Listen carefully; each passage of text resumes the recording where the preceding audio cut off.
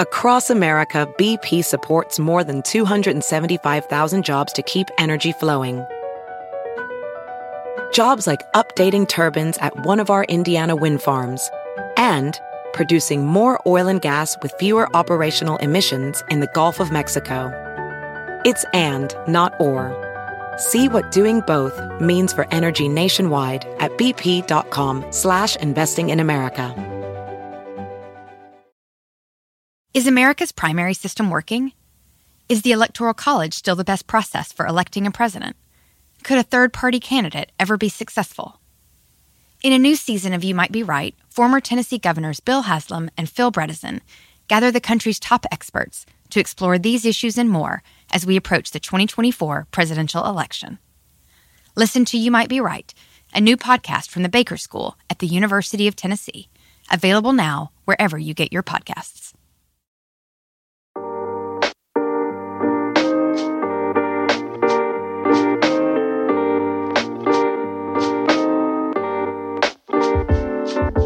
Welcome to the Diversity Remix, only provocative conversations at the intersection of business, politics, and culture. I'm Charlie Echeverry. And I'm Jesus Chavez. This week's episode, if you win, you're British. If you lose, you're black.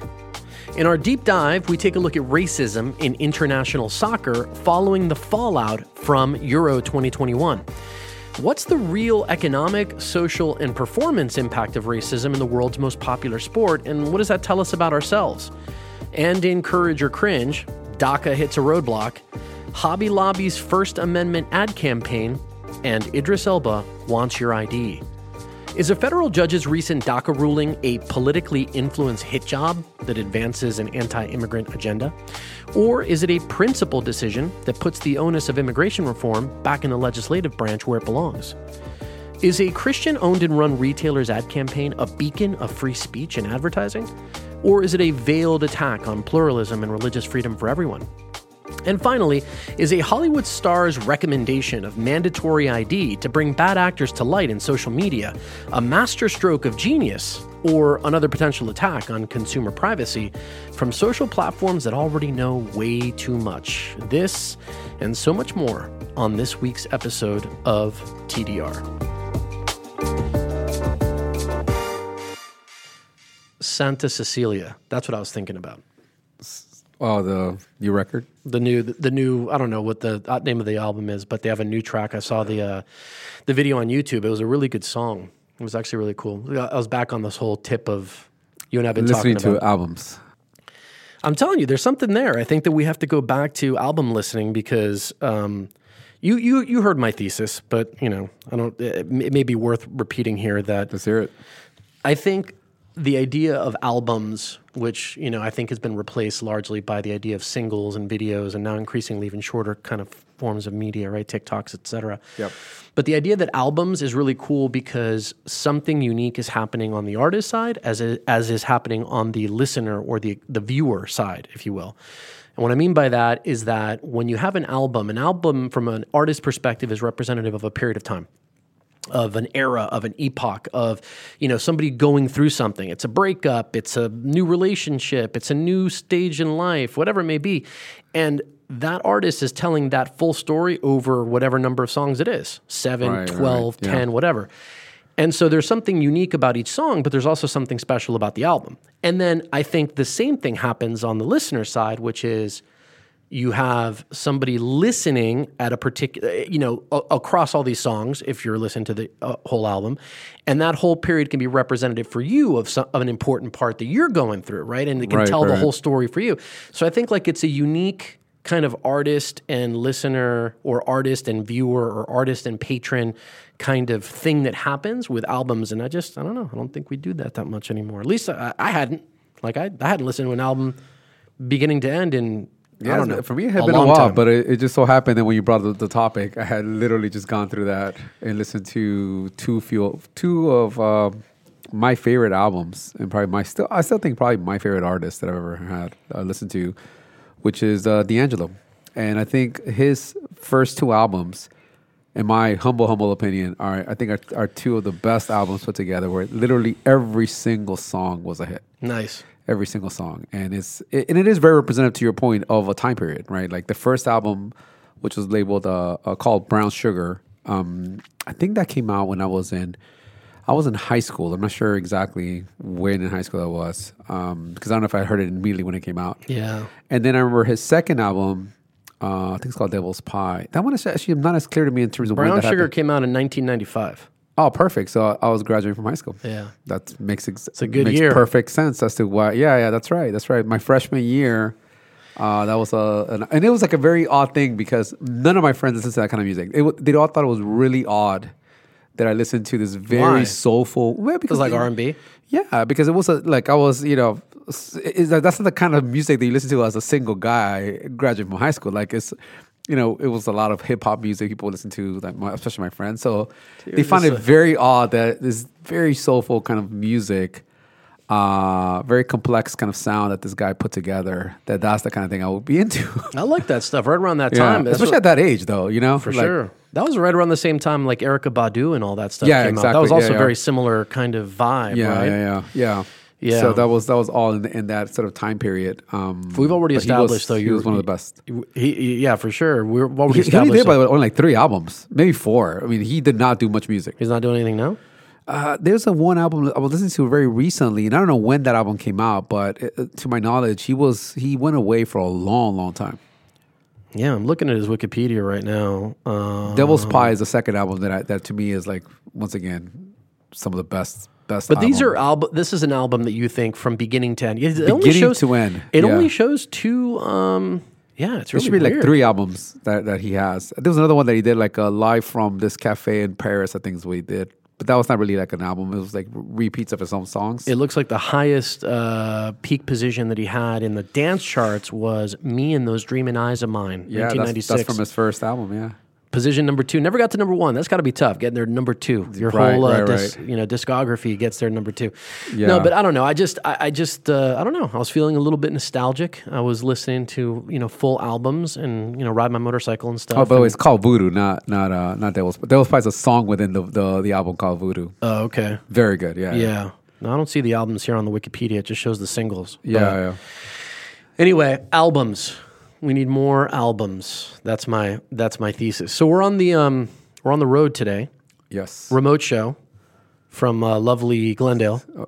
Were we Nevada? Well, I can't even tell you how far we are from home. It may as well be Nevada, Glendale from the west side of Los I Angeles. know, is, that sounds the like same thing. that's a very LA comment, isn't it? But we're actually in a TV studio, so I think it sounds pretty good. We'll see what happens. See where it goes. But it's nice to be in a different spot. You know what I mean? Slightly larger table, get a little bit more distance from you, so I can take a swing and get some. We'll see how this episode goes, right? Exactly. But very interesting headline for our show. What does it even mean, right? If you win, you're British. If you lose, you're black. And of course, Yeah. the real saying is if you win, you're English. Right. And if you lose, you're black. But we thought that may not be as clear to understand given the fact that English is also a language. But what does that even mean? Where does that come from? Well, we wanted to, as part of the deep dive, really talk about the impact that racism has had in the game of soccer, especially when you think about the international game of soccer, right? So part of this came, of course, because over a little bit over a week ago, so not this past Sunday, but the Sunday before that, we had the Euro 2020 final, where Italy defeated England in penalty kicks, right? So it was a great game, by the way. I watched the end of it. Yeah. Watched the second half on the penalty kicks. At the exact same time that is it Copa Oro or what is the other Copa Oro just started, I want to not say. Copa Oro, the other one, is it Copa America. Copa America. Yeah, that one, Argentina won. That Argentina won. So my joke was, both the northern and southern hemisphere Italians won. Exactly. Both of these yeah, tournaments. yeah. And look, also Argentina was interesting, right? Like they've been chasing that for a long, long For time, especially for Messi, right? Never won one. Was very happy for him that he finally got one under his belt. So that was, Mm-hmm. good for them. I'm sure, his people were very, very happy. But this game was really interesting for a whole set of reasons. It was like for England, it's been a while since they've been able to win a Euro Cup, and they've had a lot of struggles. So the fact that they got there was really impressive, and with a very, very young team. England's reputation for people who don't follow soccer, at least on a national level, is that they're always going to break your heart. That's basically their reputation that they have. They won the World Cup in 60, I think, or 64. I don't know. It was only once. They've only won once, the World Cup, which of course is the biggest competition. But just as a national squad, they tend to have a reputation of starting really strong, tons of hype. They're going to be amazing. Yeah. And then just but this fall. time, they made it all the way to the went end. to the final with once again, a very young team. But the sad thing here is that what's actually gotten the most attention was not the score or the fact that they had this awesome run, but the immediate racist reaction that the 3 young black players from England, who all 3 missed their penalty kicks. Now, I think 2 of them got subbed in, like literally the last minute of the overtime, or last few minutes of overtime, right? But it was the 3 black players that missed their penalty kicks that received tons of basically hate online for missing those goals, which is where this sort of this phrase comes from, and was repeated again, which is when you win, you're English, but when you lose, you're black. Right. This game went to when the game is tied. Obviously, if it's still tied at the very end of regulation time, they go to a penalty kickoff basically. Yeah, so what they do is they go to overtime, which is two 15-minute periods, right? So 30 minutes, and then they go to penalty kicks, right? And it was in those penalty kicks where they missed, right? As an aside on penalty kicks, is it my impression, or has it just gotten a lot less accurate or easier to get blocked? Like penalty kicks for me used to be almost an automatic. Like there'd be the one guy who missed out of 5. But the keepers have gotten much better. Like the keeper for Italy, to his credit, that dude was as cool as ice, man. To his credit, he wasn't too hype. He was just like, and those dudes are stopping left and right. They're doing really good. I mean, look, put aside the racism part. I mean, the part of the challenge that at least mine was again not very sophisticated opinion about the penalty kicks. It's part of they got a little cute on some of the penalty kicks. Yeah, well, they have. I mean, and, think and about that's it's like part of the challenge, because most cases, if you just go up there and just drill one, you're not going to get it's just stopped. really hard to stop it. It just really is. But that's the thing, is everybody's trying to fake out the keeper, and the keeper's trying to fake out the striker, and everybody's playing games with each other, and it's getting a little too cutesy. You've all seen the YouTube videos of people just like run up and then just like pop the ball up, and the keeper just dives to the side, and the ball rolls right in, right? Fake. So there's all these different things. But put that all aside. I mean, the reality is that these guys just got destroyed online, right? And for missing, right? And it wasn't just for missing. Like, it's one thing to go after them for missing as soccer players, right? But it is that for being, once again, this comment that because they lost, now they're once again reminded that they're black. And it was just another reminder of the racism problem that the European soccer has faced for a long time, right? It did this of course got immediate condemnation from leaders, including the Prime Minister Boris Johnson and even Prince Williams, right? Now, Johnson said at a news conference, "To those who have been directing racist abuse at some of the players, I say shame on you, and I hope you will crawl back under the rock from which you emerged. The entire team play like heroes." And that sentiment, by the way, I would say, at least in the coverage that the media gave to the team, was very much like they play like heroes, despite them losing. But it was once again the actual online response, right? So what's interesting here is the players, right? In some of this is also, I think, very reflective of the times, right? Because for some of the players, they've used their fame to actually stake out some of the political positions, right? That have also caused mixed emotion, right? Can I just set just like a little bit of a backdrop, though? Because this whole idea of the abuse that these guys got for missing the penalty kick reminded me of just how ludicrous the heightened sense of kind of nationalistic pride can become around these competitions. Yeah, sure. As a person of Colombian descent, I remember one of the best squads that Colombia ever had was a 1994 national team. That cup was actually here in the U.S., I think, if I recall correctly. But I already know what you're going to say, but yeah. But Andrés Escobar, right, who was one of the players, did an own goal. Right, an auto goal. An auto goal, right? Autogol is how you say it in Spanish, but an own goal in English. And this guy, not only was he, I mean, this is before social media, obviously, but the guy was completely torn apart in the press. His family was threatened, and he was eventually shot and killed. Right. By I don't even remember who it was, but I mean, this guy was murdered for having made a mistake on the pitch, because one of the problems with all this stuff is that you get this sense of national pride wrapped up into all of this stuff, and it's like somehow the entire country has been the reputation of the country. The reputation of the country has been impacted, and then some nut takes it upon himself to like go right this wrong, right, on the scale. And there's some of that in this, I think. There is definitely some of that in here. I think the other element, though, which is what I was going to get into, is that there also is this dynamic that has been added to sports around social activism. Right. Which is something that definitely comes across. It was happening here with the game, in the fact that, when we had all of the social unrest here in the U.S., it wasn't just a U.S. issue, especially in the response that people had to the death of George Floyd, is that happened also globally. And even the notion of people kneeling in response to police brutality, in response to, frankly, racism, is sort of like the broader stance. That's something that also translated to European soccer. And it's something that specifically the English team has been doing, right? In an item that there's been some mixed emotions, right? There is, as an example, Boris Johnson's, right, his Home Secretary, Priti Patel, refused to condemn people for booing them when the team kneels before games, right? And it's something that they did, again, as part of the final, where even Italian players also joined them in kneeling down, right? So that also adds this extra layer of sort of these issues being sort of weaved in, right? But the reality is, so it's not just really an issue in England, right? That's kind of the part of the problem, right? So in recent years, UEFA, the governing body, of European soccer, has worked quite a bit to combat racism against its players, both online and in stadiums. But the behavior has persisted, right? In Italy and in other places, world-class players of color have been subjected to racism chants. They even have bananas thrown on the field, right? That's actually the common one, is that it's primarily the black players that get all the abuse. And that's, and unfortunately it happens all the time. Like even recently, a few days ago, Germany's Olympic soccer team walked off the field during a friendly game they were playing versus Honduras, which was meant to be a warm-up of the Tokyo Olympics, citing racist abuse of one of their players. One of the German players, one of the German players. No, right. One of the German players, correct. Right. So they walked off the field. So it is an issue that unfortunately has been just so embedded in soccer in general, European soccer specifically. This is not, it matters to a degree, I guess, what the answer to this question is. And it's not to excuse, but just to explain or try to make sense of it.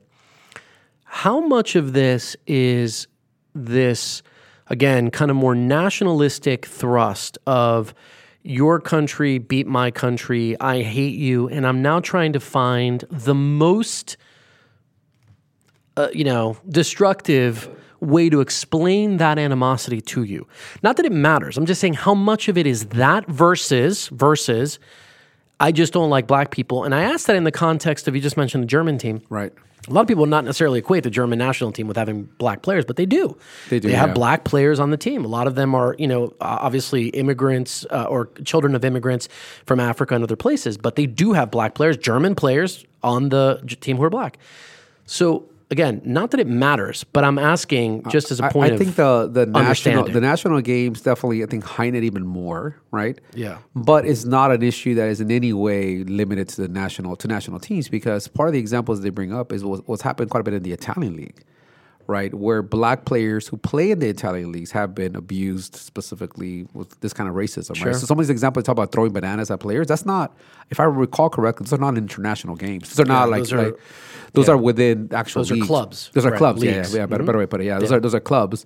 So, I definitely think that, to your point, when you're talking about national teams playing, there is this high, sort of ridiculousness that happens, stupidity that happens, frankly, between, how people feel that the team, what they're doing represents the honor of the entire country. And therefore, any kind of negative reaction becomes so much more, blown up to the example that you gave what happened in Colombia. But yeah, it's not limited to that. I mean, that's part of the problem here.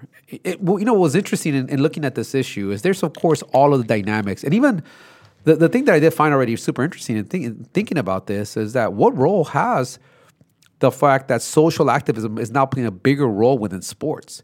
Does that creating additional animosity? Maybe in a sport that already was dealing with this issue before, because this is not a new thing. Well, it's definitely adding a new variable to the whole It's thing. adding to it for sure. And because that was part of the reaction. People were saying like, oh, you guys are now like defending the team, but yet you're not willing to stand for the players when they want to call for more racial justice. Right. So there is this dynamic that is being sort of pushed there. And I think for some people that already were looking for the excuse, this just gives them more an excuse to go and go after them. The other thing I think about this issue is, of course, at a macro level, this is, you know, a massive social and cultural issue, right? But what about like the actual players themselves, right? What impact does this have on their ability to perform as athletes when they are at constant risk of being targeted with racism? Going back to like, if a mistake is made by a black player, isn't just a football player that made a mistake, it's a black player that made a mistake, right? And that question, what I thought was really interesting is that I found in a report, right, this analysis that was done this past December, a group of economists from the University of Trento in Italy and the Organization of Economic Cooperation and Development in Paris, they basically set out to try to answer this question, which is by posing one of the first studies seeking to measure the impact of in-stadium abuse on the game. Which was like on performance on itself. Performance, yeah. Like, what is the mental and physical impact that it has on the performance of the players when people are being abused or there is the risk of abuse, right? And how they did this, I thought was actually really, really smart, right? They looked at the performance of about 500 Series A players, right? They play within the Italian league, right? Serie A. It's Serie A. It's Serie A, okay. Serie A. Yeah, yeah. In the first half of the 2019-2020 season, right, of the main Italian Championship League. So this is before the COVID-19 pandemic when the stadiums were full.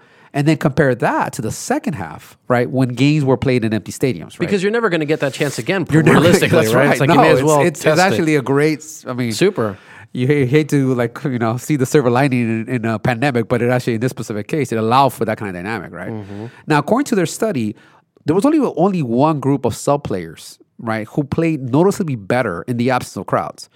Right? Now, in regards to the results, the people from the study, they said, and I quote, "We find that players from Africa, who are most commonly targeted by racial harassment, experience a significant improvement in performance when supporters are no longer at the stadiums." Right? Any supporters, though, not Any just supporters. the racist ones, all of them. All of them. Well, yeah, because the reality is they're equating to having supporters is really hard to separate those that are racist and those that are not. This is really I think it's the interesting. dynamic of the fact that when supporters are there, the Right. likelihood of having a chance of someone, you know, having a racist reaction against them is just higher, right? And there's a thing kind of hanging over your head, right? So 2 additional points, right? They said that players of African origin play worse in front of spectators, but nobody else performed better. Okay, so hang on a second. Do you say that again? So players of African origin play worse in front of spectators, Yes. but nobody else performed better. So the non-black players did not improve in Right. stadiums with no fans, Right.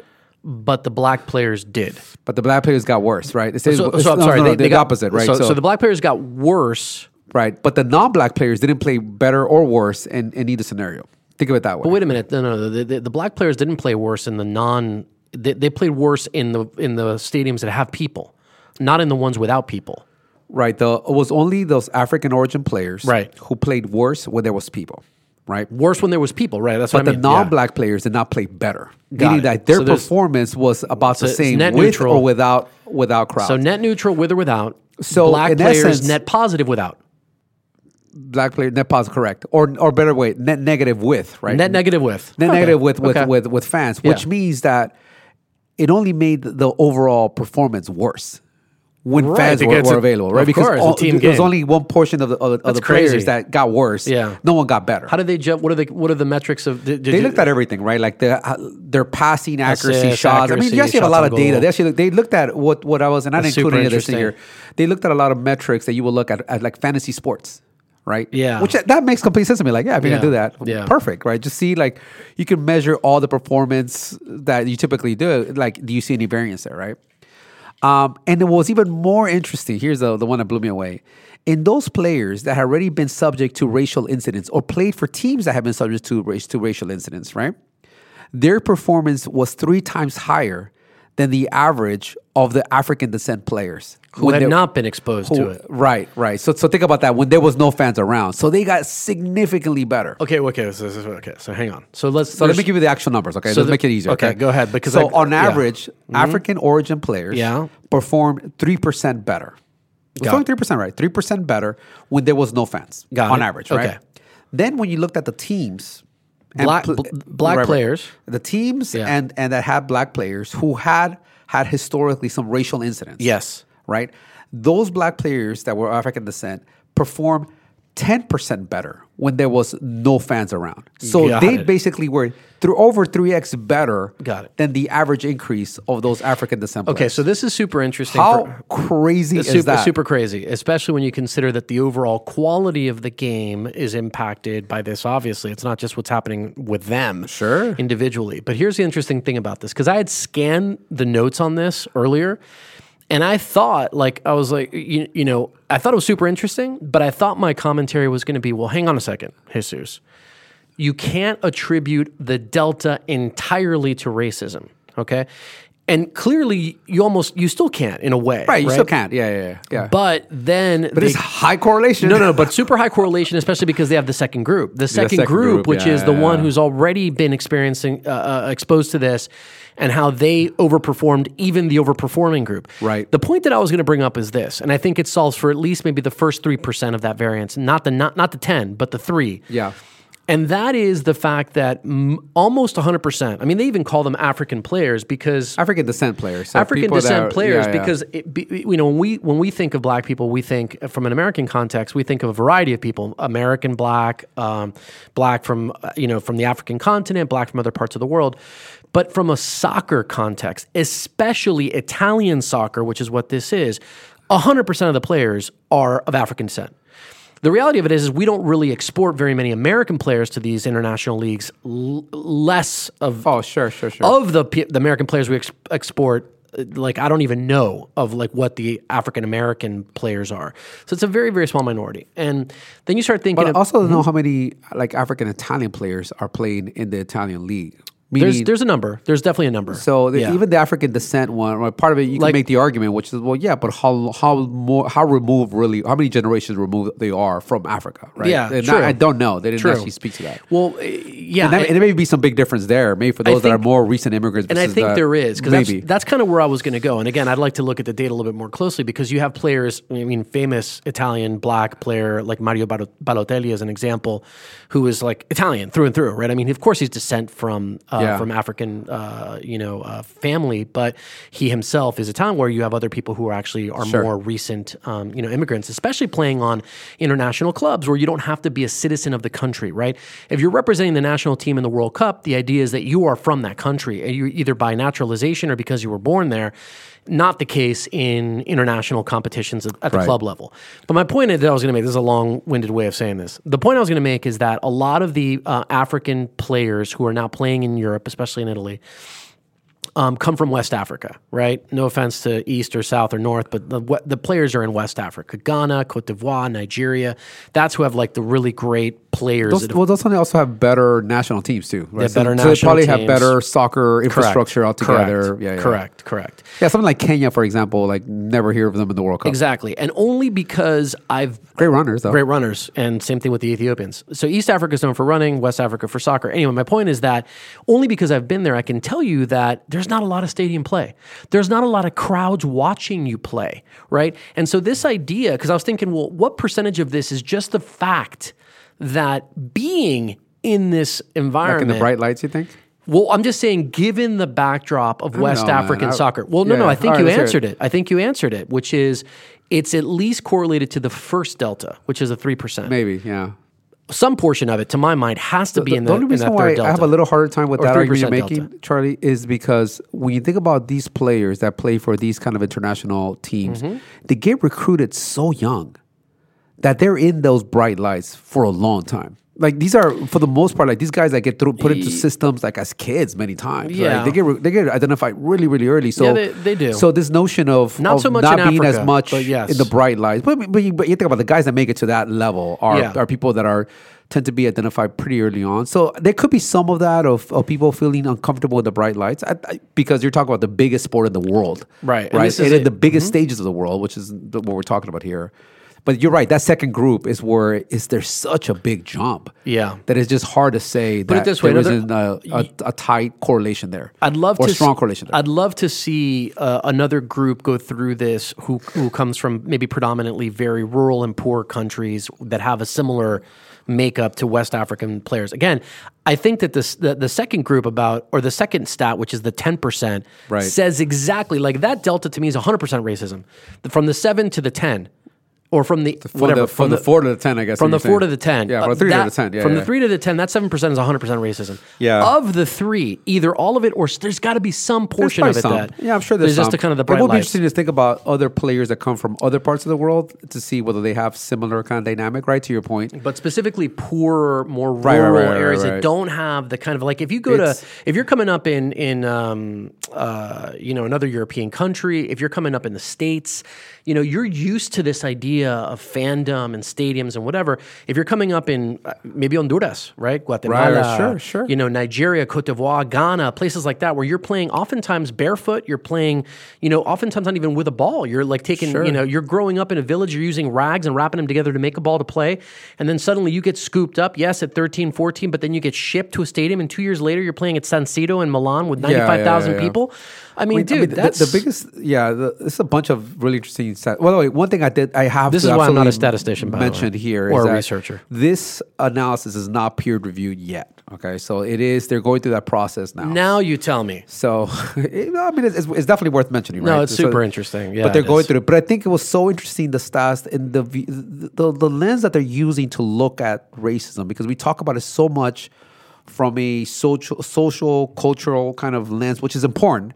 But when you think about the type of stress that these players must be under, knowing that their every move, and we know from a practical standpoint, unfortunately, many times when you are a minority, it's like you, whether you like it or not, you are representing many times your entire ethnic group. Sure. Whether that's your intent or not, right? And I think we're seeing some version of that. So you have to imagine there is obviously some kind of impact here.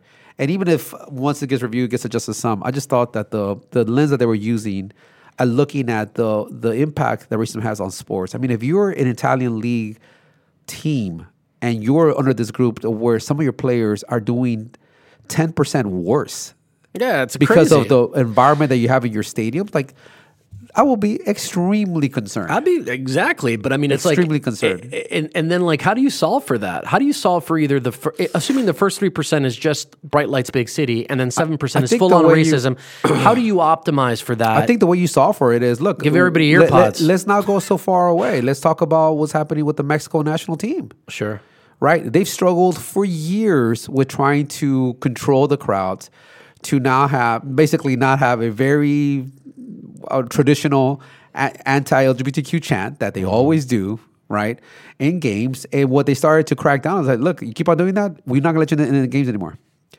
And you saw like it's taken a long time, but recently it seems like it's starting to turn around. And it's that threat saying, hey, you continue doing this, you're not going to be in the games. And there is, look, in terms of fan bases that travel really well, support their national team, Mexico's at the very top of the list. If they're not, they may not be number 1 or no, but they're top 5. They're up there. They're for really sure. up The there. national team just played Nigeria here like 2-3 weeks ago in downtown LA. Oh yeah, it was crazy because I was down in downtown and just seeing all the fans. Yeah, no, they are very hardcore, but that's a real threat, and people will take that very, very serious. So maybe that is what needs to happen. Yeah. Is start threatening people long enough. Say, hey, anyone throws a banana here, we're like the next 2 games, no one shows up at the stadium. So now you kind of have to police each other. You see anyone that's even thinking about it, and people will care. I think that's the way you start changing it. Yeah, that one. I mean, there's stuff like that that's super overt, and then there's stuff that is, the insult is in the eye of the beholder, and these are contentious environments. I just worry about something like that where it's like somebody's going to say, "Oh, I didn't like the out there." I get it, but it's hard. just it's Let's control those. How about that? Control those that are way out there. Yeah, and then we could talk about the more subtle ones later. And it does impact safety too, right? I mean, if you're throwing crap on the field and you're trying to, you may incite violence by doing that. So there's a lot of like real safety issues and concerns. Here's my last word on this on my side is that. It's really, I think, subhuman or inhuman. I don't like using inhumane because that's something you apply not to people but to animals or other things. But it's not really valuing the dignity of people to do any of this kind of stuff, particularly when you think about what actually has happened. Okay, missing a penalty kick in a national competition with a championship on the line is among the most memorable, in a negative way, things that any athlete can do period. Sure. The thought that you have, and you see this in the expression of these young people when they take the shot and they miss, man, it is soul-crushing devastation. Yeah. So if you think you're going to add to that by throwing something on the field or calling someone a name, first of all, it's wrong to do. You're a jackass because you're not... There is no more punishment you can inflict on this person if that's what you intend to do. So it's A, the wrong thing to do, and B, it's like a total fool's errand because you're not even achieving your end. And it's like, it's a total misunderstanding of how the game is played and what it actually means. These guys they're going to be punishing themselves. I mean, hopefully not for a long time, but the reality is it's tough on yourself. You take it really, really personally. And so I think it's terrible all the way around. And I really feel for these guys for missing to begin with. I mean, I also think from a strategy as a coach, like bringing in a player who hasn't played a game for almost 120 minutes, having to come in the last couple of minutes of a game and then have to kick a penalty kick. There's something to say like, hey, you got to let people to also adjust to the moment. Yeah, like but you can't. But you can't sub in for penalty kicks. You have to put the players who are on. Yeah. I know. That's what I'm saying. But you're saying part of it, like bring them a little earlier. Let them adjust into the moment. Or if you think you're on your way to a time, maybe don't make the sub with 2 minutes left. Right? You just let it play out. But they brought them in purposely too, so they could be in. They could be in that as a striker. Yeah, because they were strikers for the. I don't know. I mean, but it's just, you're right. It just adds to it. But anyways, that data, we'll keep an eye out to when it gets, hopefully confirmed or whatever it ends up being. But I thought it was a really interesting take on obviously a big global issue that we're dealing with, but from the perspective of performance. Agreed. The beautiful game. All right. Well, now we move on to the beautiful courage or cringe. Courage or cringe. We've got quite the assortment. DACA, Hobby Lobby, and Idris Elba. What do they have in common? Not much. So we'll see. They have in common that they're on this show. All right. Yeah. So first, courage or cringe. Judge rules that DACA is unlawful and suspends applications, right? So as reported by New York Times, this past week, federal judge Andrew Hannon of the U.S. District Court in Houston said President Barack Obama exceeded his authority when he created the DACA program, which was deferred action for childhood arrivals, by executing the order in 2012. Therefore, ruled that the program was unlawful. Right, this is a program that's now almost 20 years old, right? DACA is a policy that allowed for children who were brought here illegally to stay in the country, go to school, and secure work authorization.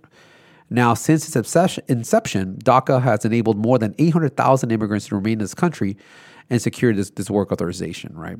Now, in the ruling, Judge Hannon said that current program recipients will not be immediately affected. Basically, for now, only affected new applicants, right? So if you're already in the system, you're grandfathered in. Right? That the federal government should not take any immigration, deportation, or criminal actions against them that it would not otherwise take. Okay. Right? And so this doesn't create anything new for people that are in that situation.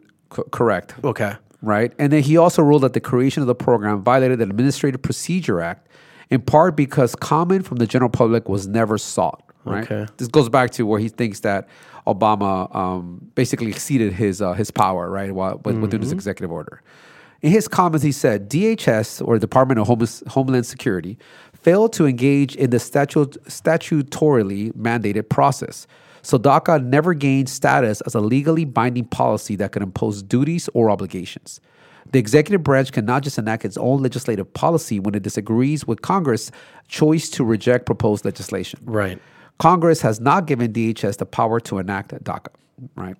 Okay. So based on this ruling, the Department of Homeland Security may continue to accept new applications, but is temporarily prohibited from approving them, right? Immigrants currently enrolled in the program, most of who were brought to the United States as children, will for now retain the ability to stay and work in the country. Though those protections, could basically go away if the government is unable to rectify a series of legal shortcomings. Is this an old suit? Do you know who brought this suit? Like what? It's been kind of working its way up, my understanding, because there's been multiple suits related to this, right? So as a reminder of this, back in 2017, President Trump tried to cancel the program altogether, right? Now, that issue went up through federal courts, and it ended up ultimately in the Supreme Court in 2020, where the court ruled against him, deeming that his decision to basically get rid of it was both arbitrary and capricious, and therefore it didn't allow him to be able to get rid of the program. However, the court did not rule on whether the program had been legally adopted. Right. They were just ruling on the case of what he brought to that. Basically said that his reason for getting rid of it was not a good enough reason right. to get rid of it. But they didn't rule on whether or not it should have been a thing to begin with. Which is, and that has to be one of the things. I mean, if there's a point of frustration the narrowness here, of these lawsuits. We talked if about there's it before. a frustration of this thing, then it doesn't make any sense to me. Well, I'll wait till I jump into this thing. But this is part of my frustration with these kind of cases, right? Now, in this case, there is actual broad support for allowing dreamers, which is another term that was used for people that were under the DACA program, to stay in the country, right? According to a Pew study, about 3/4 of respondents, including majorities of Democrats and Republicans, favored extending them a pathway to permanent legal status, right? These are people that are already within the program, right? I think if you understand what who most DACA kids are, it's just it's so logical to be supportive because they've been here their whole lives. They've been their whole life. They themselves, as children, did not have anything to do with whether they haven't even coming to the country, right? Yeah. To your point, these are kids that grew up here. In many cases, kids that have gone to school, are working, people that are contributing to society, and that because of no choice of their own, are in a situation where they are illegal to still in the country, right? And it hasn't been rectified. I've met 2 DACA kids in the last 2 weeks. So one of them was a DACA kid before DACA, so I guess you couldn't call him a DACA kid. He's not a kid anymore. The other one is a DACA kid. One of them is my friend Isaac, who came over with his mom when he was 2, and they overstayed their visa before the program, but he stayed for years. Right. And then, now, ironically, he actually runs the immigration policy for the Archdiocese of Los Angeles, so like one of the biggest dioceses in the country. And then the other person was the son of one of the families that our nonprofit helps, and he came over at 3, was brought over as well as 3, undocumented, whole 9 yards, but has no recollection of Honduras, which is where he's from. Yeah. No, he's like Long Beach, Right, that's of course, yeah. That's where I'm from, right? So it's a different category. It is I'm a not different surprised category, by the support. But anyway, go ahead. Now, President Biden, on his first day in office, remember that he signed a bunch of executive orders. One of this included a move to strengthen DACA and create a path to citizenship, right, which had received some bipartisan support. Now, he's also looking to build support in Congress for this more ambitious plan to allow for up to 10 million other immigrants to live in the country legally. Now, the reality, though, in the case of DACA, it was initially meant to be a temporary measure, right, which what President Obama was doing, so Congress could pass more comprehensive legislation, which they haven't been able to do for almost now two decades, right? And that's kind of where we are with this thing, right? So as we think about courage or cringe here, right, the way that I framed this here is this a politically influenced ruling pushing an anti-immigrant agenda, or principal ruling putting the immigration onus back in the legislative branch where it belongs? Yeah, I think, look, this was one of those ones that you have to separate what actually is happening from a more complex issue. But based on the framing of this, I have to go courage. I think it is a principled ruling that says, look, I'd like to, however I feel about this is not the place to actually settle this. You need to actually create a law or amend a law or properly approve a law in order so that it be the law and not try to settle this in the court. So, and that's the frustration that I have with some of this stuff, is how narrowly some of these cases are adjudicated. And I understand why, I guess, but even the thing you said with the Supreme Court, why can't they address it at that point, right? It's like, oh no, Trump is wrong for doing this. Yeah, but we're not going to touch the biggest issue, which is whether or not this thing is actually illegal or a law. We'll let somebody else kind of deal with that. At least that's how I feel. Right. So I think in this particular case, this judge saying, look, you just can't enact legislation from an executive standpoint. It doesn't work for any party. This has never been settled. We've been kicking the can for 20 years. So I'm going to tell you that it's not. You can hate me, but go get it. It's like a forcing mechanism. Right, like a forcing mechanism. Go create the legislation, and then we don't have to settle this in a court of law. Now, having said that, and especially because, like I said, I just had contact with DACA kids twice in the last 2 weeks, I can tell you that I fall into the camp of people who's supportive of the path to citizenship and, and all the 800,000 or more people who are here that are either DACA or DACA-like my friend. So for sure, it's not about that. It's kind of like separating these two things. But I think it is principled to the point of being legalistic. It's actually super by the book, right? So if we frame it that way, I think it has to be courage, even if I may not agree with what the outcome is right now. Yeah. I've gone back and forth on this one. I mean, the part that really makes me angry about this issue is the fact that you've had these poor kids who are now adults sitting in this sort of mode of limbo, right, for now almost 20 years. And all because we cannot, They've as a grown up country, in limbo. They've grown up in limbo because as a country, we cannot get our act together and put together an actual policy that we can agree on that addresses this one way or another, right? And even these kids that constantly extending, worry about, because they have to extend, renew every 2 years, I want to say, for DACA, right? So you're in this constant state of not knowing, is this the year that I'm not going to get renewed? Am I going to get kicked out now? You know, you have this battle between presidents with executive orders and Congress who refuses to get on the same page on anything and basically take any kind of action. It also really bothers me that the Supreme Court will take this kind of ruling and say, and fine, you say like it's not a good enough reason, great. But also you can't ignore that if it is case, because look, frankly, I don't know if it is by the book or not that an executive order by the president couldn't handle this. But it doesn't look good if the Supreme Court looks at an issue and it ignores that fact altogether and only focuses on the reason why another president is looking to cancel it. Like that doesn't make any sense to me how you would ignore that, at least put some kind of opinion against that. Because by not opining on it, my orientation would be is that no, then you said it is a legal thing that he actually did. Then I think that in that case, then the federal judge is wrong in his interpretation. At least you're implying that by saying this, and I think that's the part where when you look at some of the comments back, that's what people are saying. Like we think this is going to get overturned because of this opinion, but the fact that it wasn't more directly responded to and say, hey, first, we think it's legal what Obama did. And then B, you can't just get rid of it because you just changed your mind. Like, that's not a good enough reason. And if you did that, then like, fine, I respect that. Like, that's better. Isn't this part of a bigger problem, though, that this whole idea rests on this notion of what you believe the courts should or shouldn't be, like strict constructionist or more interpretive? Because, you know, the typical conservative viewpoint, right of center, would be no, judges should be strict or stricter constructionists. Right. They should read the law. They should interpret the law. They shouldn't make new law. The left side of the fence, and, you know, by varying degrees, but would say, no, let's not miss this opportunity, like what you just said, right? And in this case, I'm equally frustrated, right, that we just kind of so narrowly did it.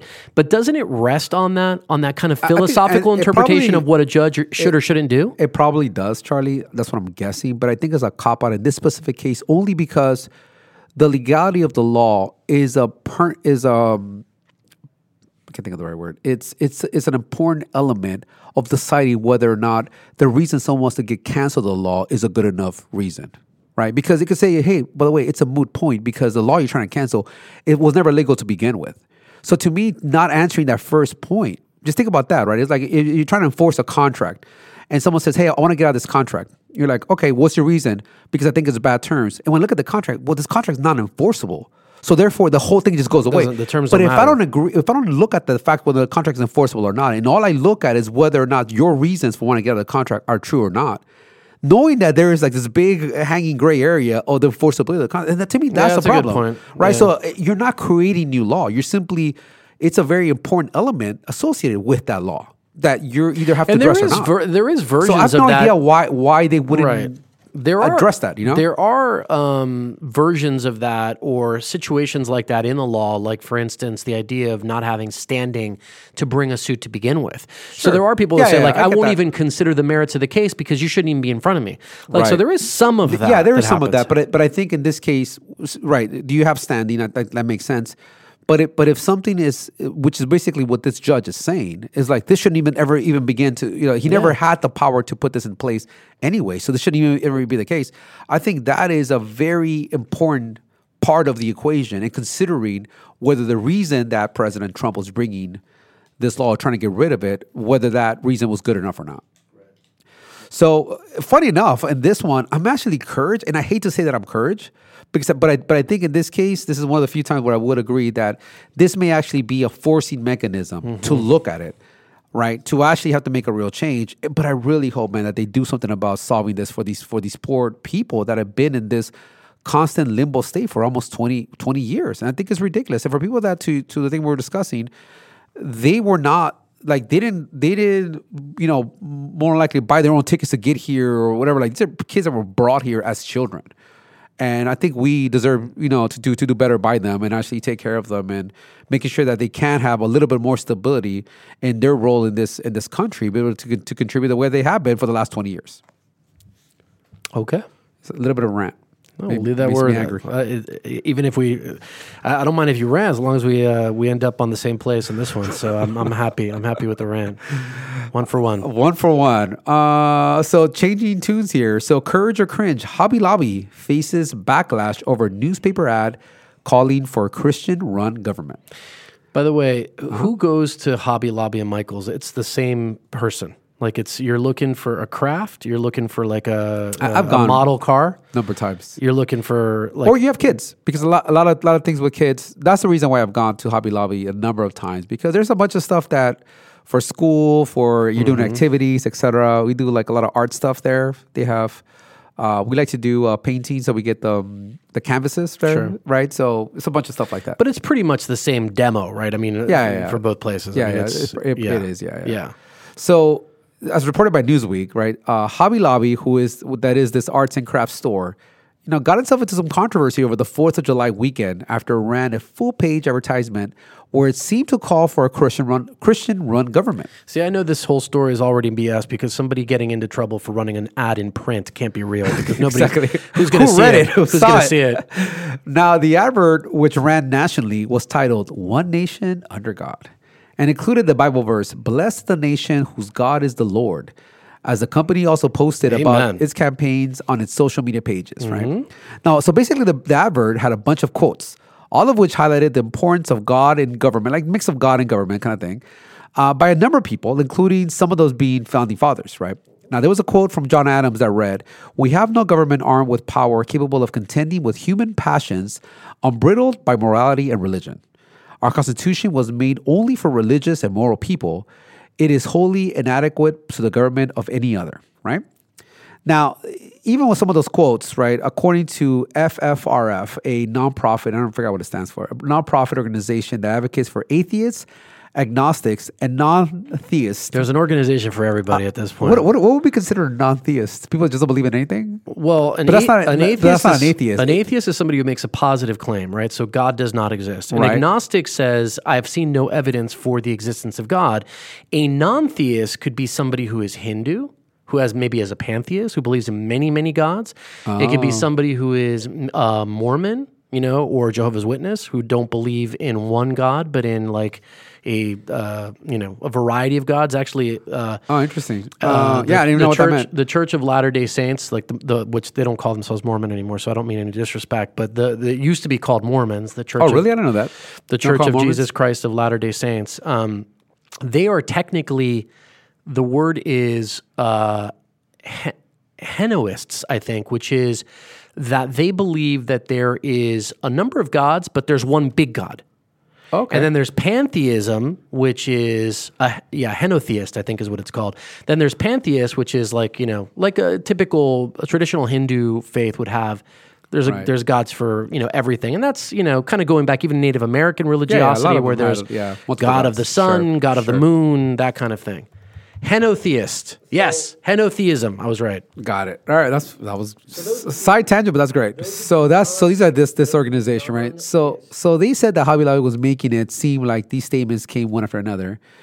So kind of taking away the context that the former president used, but that he used basically religious and moral as synonyms in the full speech, right? So basically saying, look, you're taking sort of snippets of different speeches and making it sound like it was one thing.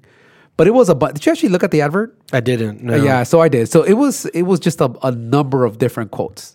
All like one next to each other, right? Different people, right? Now, the company has been placing similar advertisements on U.S. holidays since Hobby Lobby founder David Green felt commissioned, and I put that in quotes, something that he actually said, by God to make them in 1995, right? So he felt that he was called by God to do this. Now, the company actually said, and I quote, "Before long, Hobby Lobby was placing beautiful full-page ads celebrating the real meaning of Christmas, Easter, and Independence Day in newspapers across the country.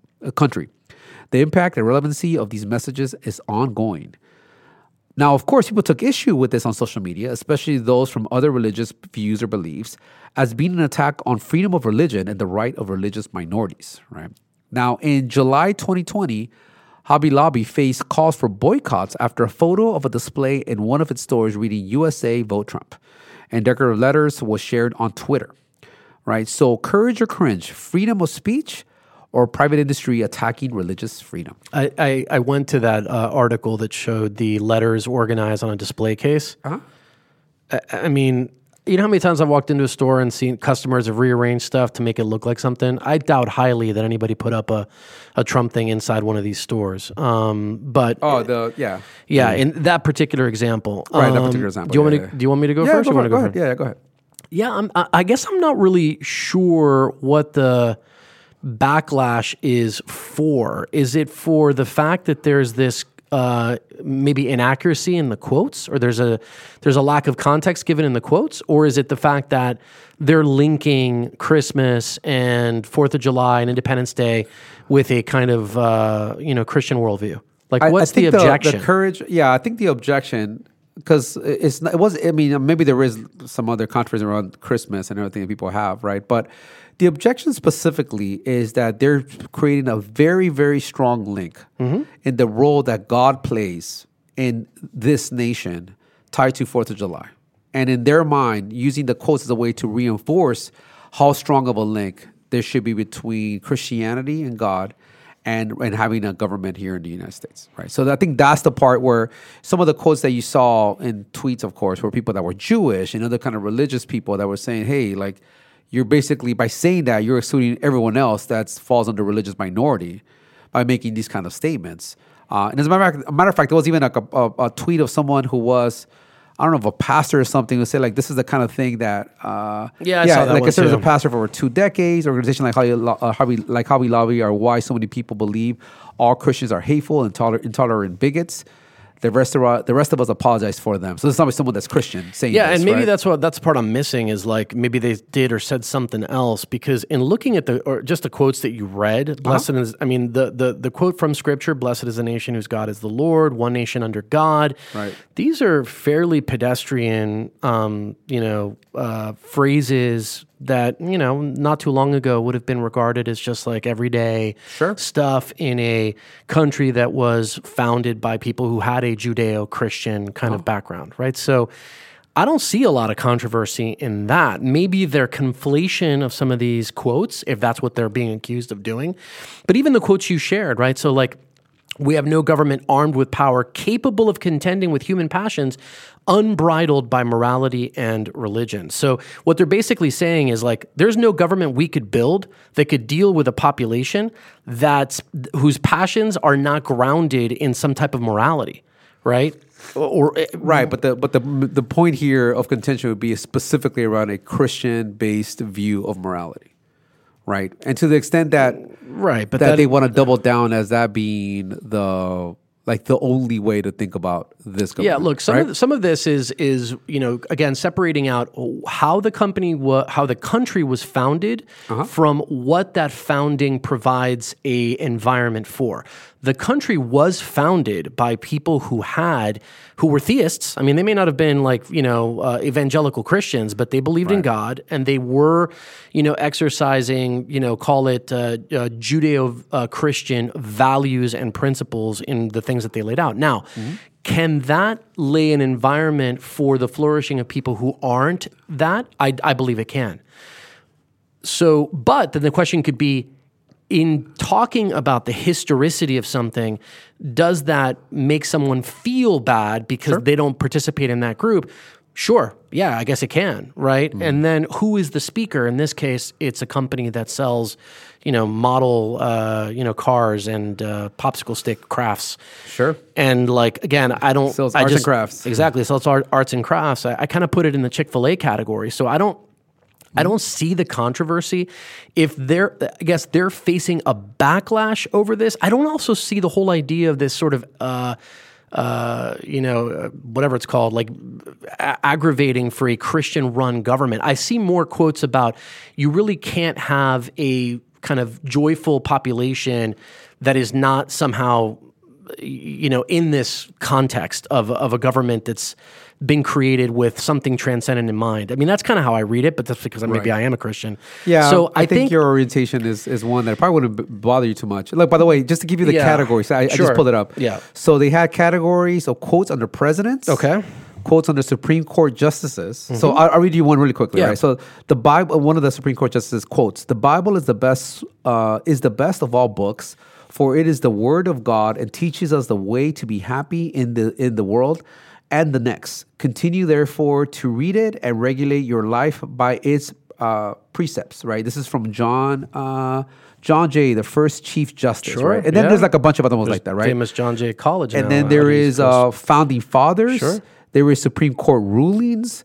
There is Congress. There's education, and then foreign opinion. So in all these categories, what they did is they brought in quotes that sort of tie in basically Christian faith, specifically around these areas, or individuals that are from those groups, sort of raising the importance of Christian faith as sort of Right. the organizing principles of how we think about this country. And I totally get that, but I mean, you're basically just pointing out history, right? Now, if you can be offended by that, or in the context of, you know, arts and crafts, you don't think that has any place. I get it, and that's your right to be offended. But I give it a cringe if about the backlash, because I just don't see. Again, if this was, you know, Governor Newsom sending me an email going, "The Bible's a great book and you should read it cover to cover," I could totally understand it. But Right.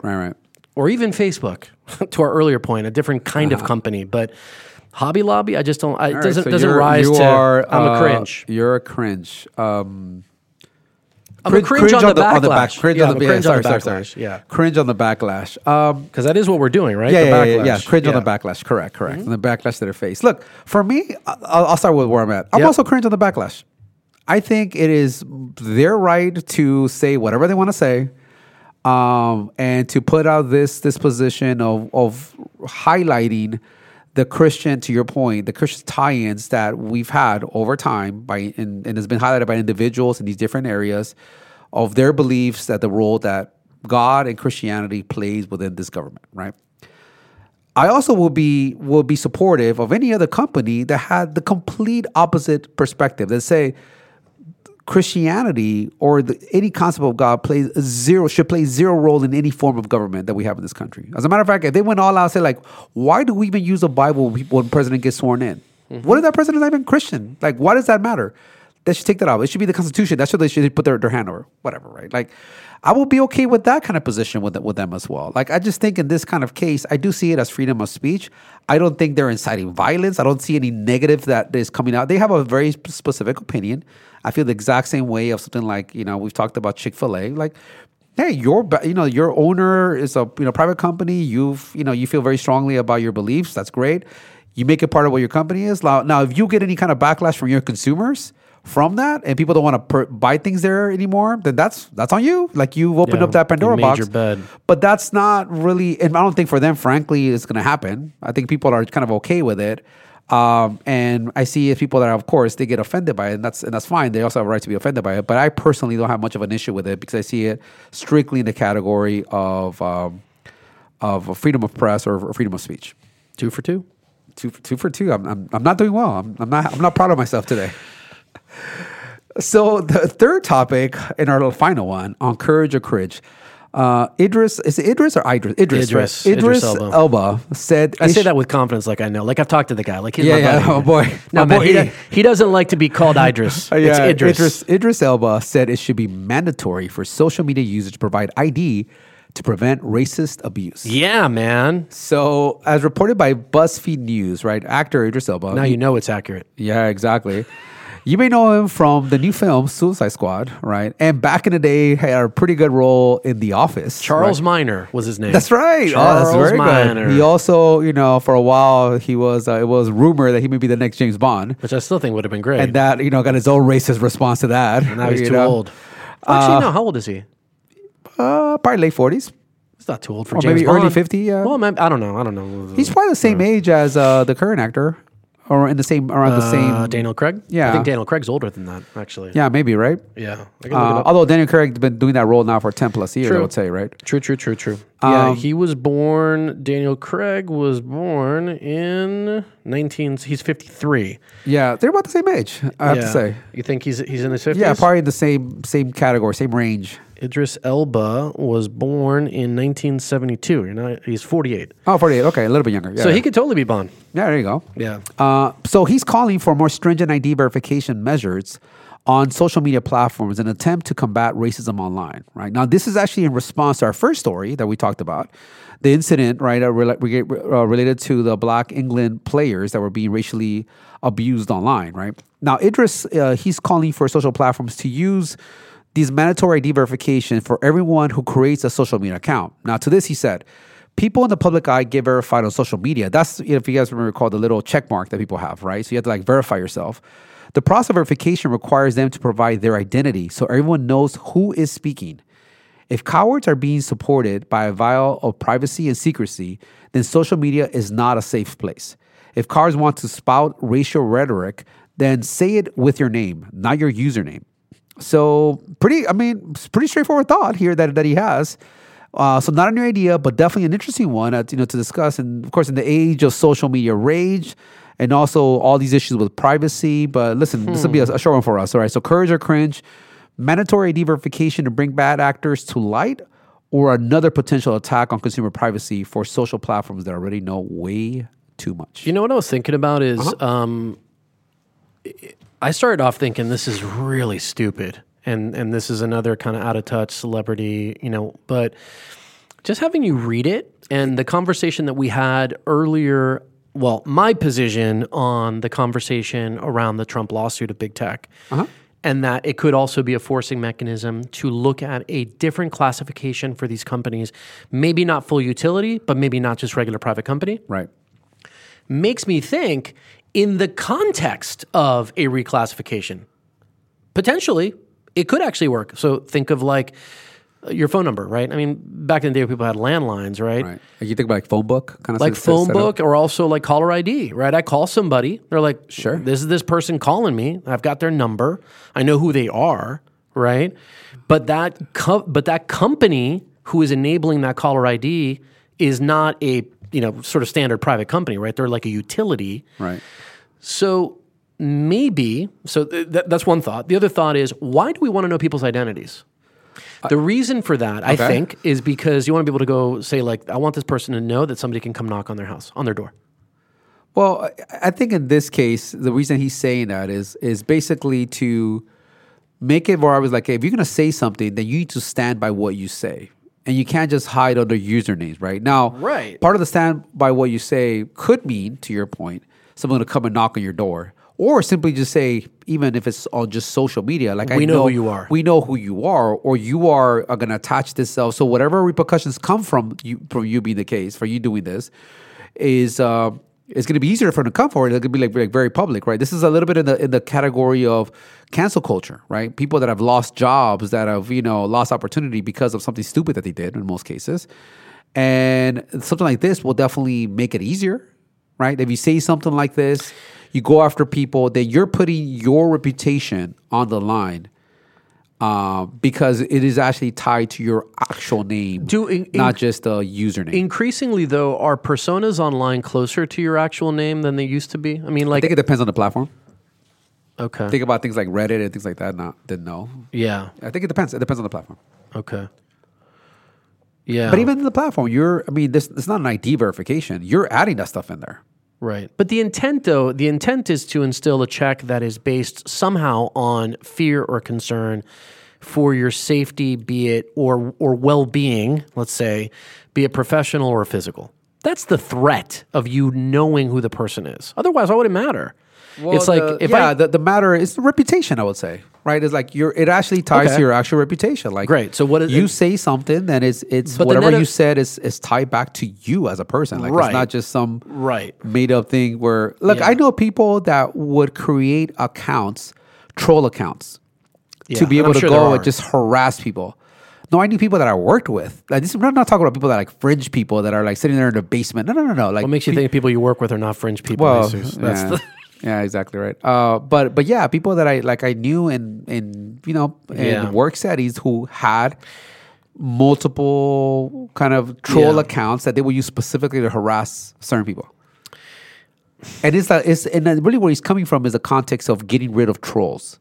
Trolls who purposely are looking to hide their identity so that they can go and do as much damage as they want on social media. By the way, I'm making his argument a little bit here, but I'm just kind of giving you the positions. Do you think that Idris Elba would give us his ID?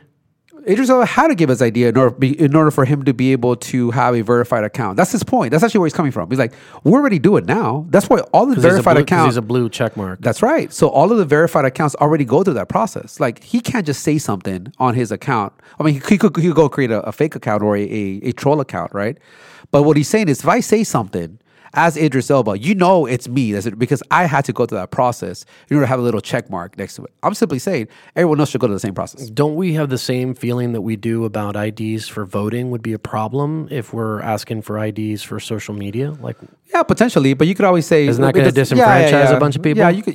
Yeah, I hadn't thought about that argument. Maybe I'm saying I'm sure slightly tongue in cheek. Yeah, no. I don't think there'd be a problem with either. I think you could have ways to solve for that, right? In terms of having some kind of verification, right? But the point here, the spirit of it is like the actual having to verify identity. All right, I'm having a little bit of fun with Mr. Elba. Here's what I would say. So it's a cringe for me, but I'm going to qualify it by saying that in the context of a reclassification of these companies to something other than the duality of it's a government thing or a private company, but to some kind of communications utility, I could see something like this actually being part of the makeup of how these companies work. Okay. Just like the phone company. Yeah. So, but it's a cringe as is. I think it's kind of unworkable, and I think it has a lot of problems in it. But again, made me think. Yeah, I think he brings up a really good point. I really do. I think he brings a really good point in terms of why I think his reasons for the why make sense to me as to what he's trying to solve for, right?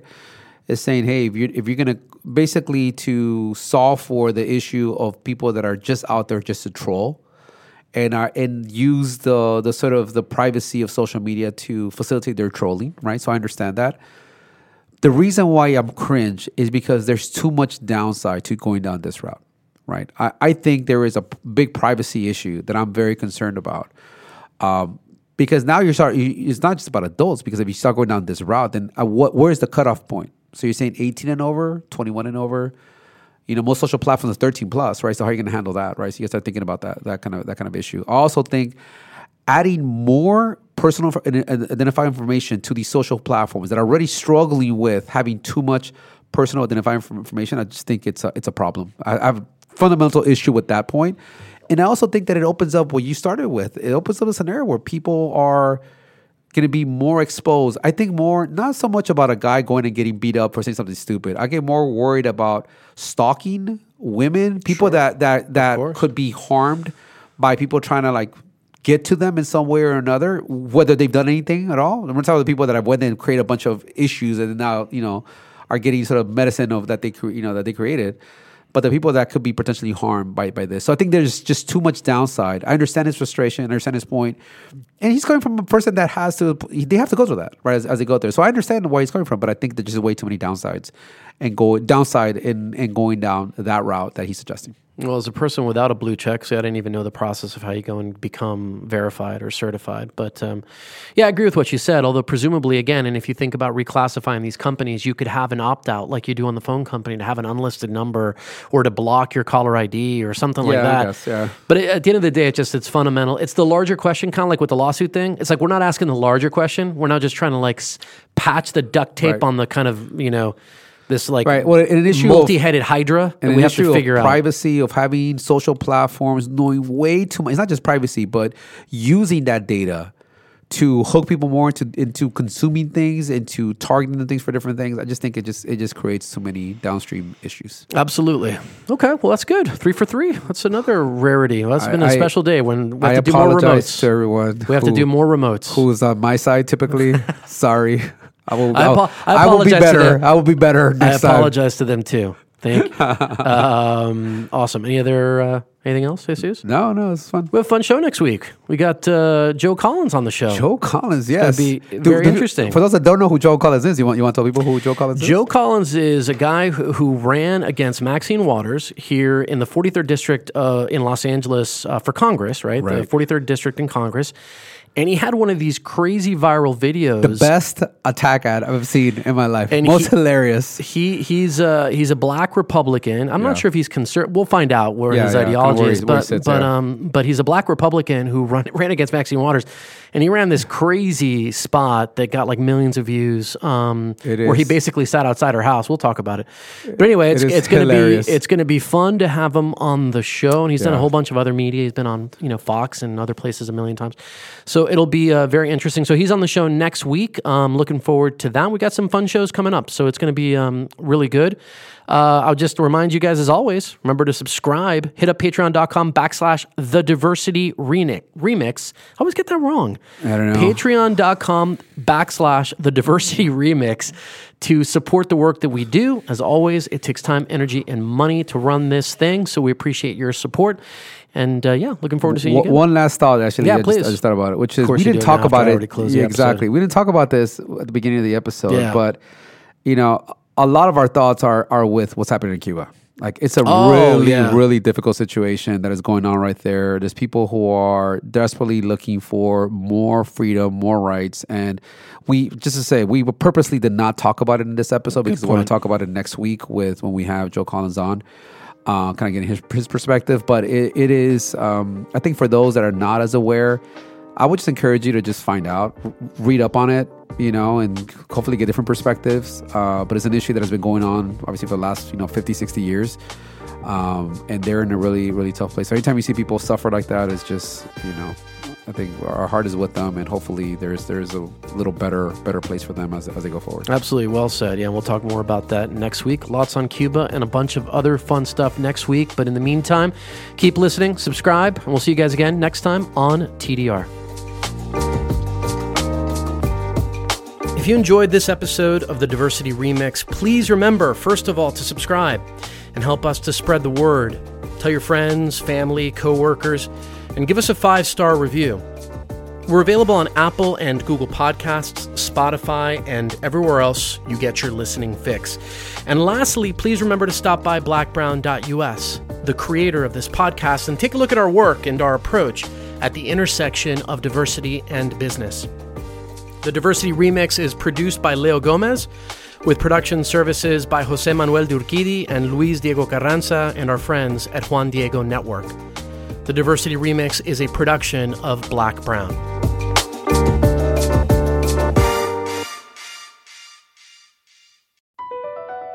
Across America, BP supports more than 275,000 jobs to keep energy flowing. Jobs like building grid-scale solar energy in Ohio and producing gas with fewer operational emissions in Texas. It's and, not or. See what doing both means for energy nationwide at bp.com/investing in America. Is America's primary system working? Is the Electoral College still the best process for electing a president? Could a third-party candidate ever be successful? In a new season of You Might Be Right, former Tennessee governors Bill Haslam and Phil Bredesen gather the country's top experts to explore these issues and more as we approach the 2024 presidential election. Listen to You Might Be Right, a new podcast from the Baker School at the University of Tennessee, available now wherever you get your podcasts.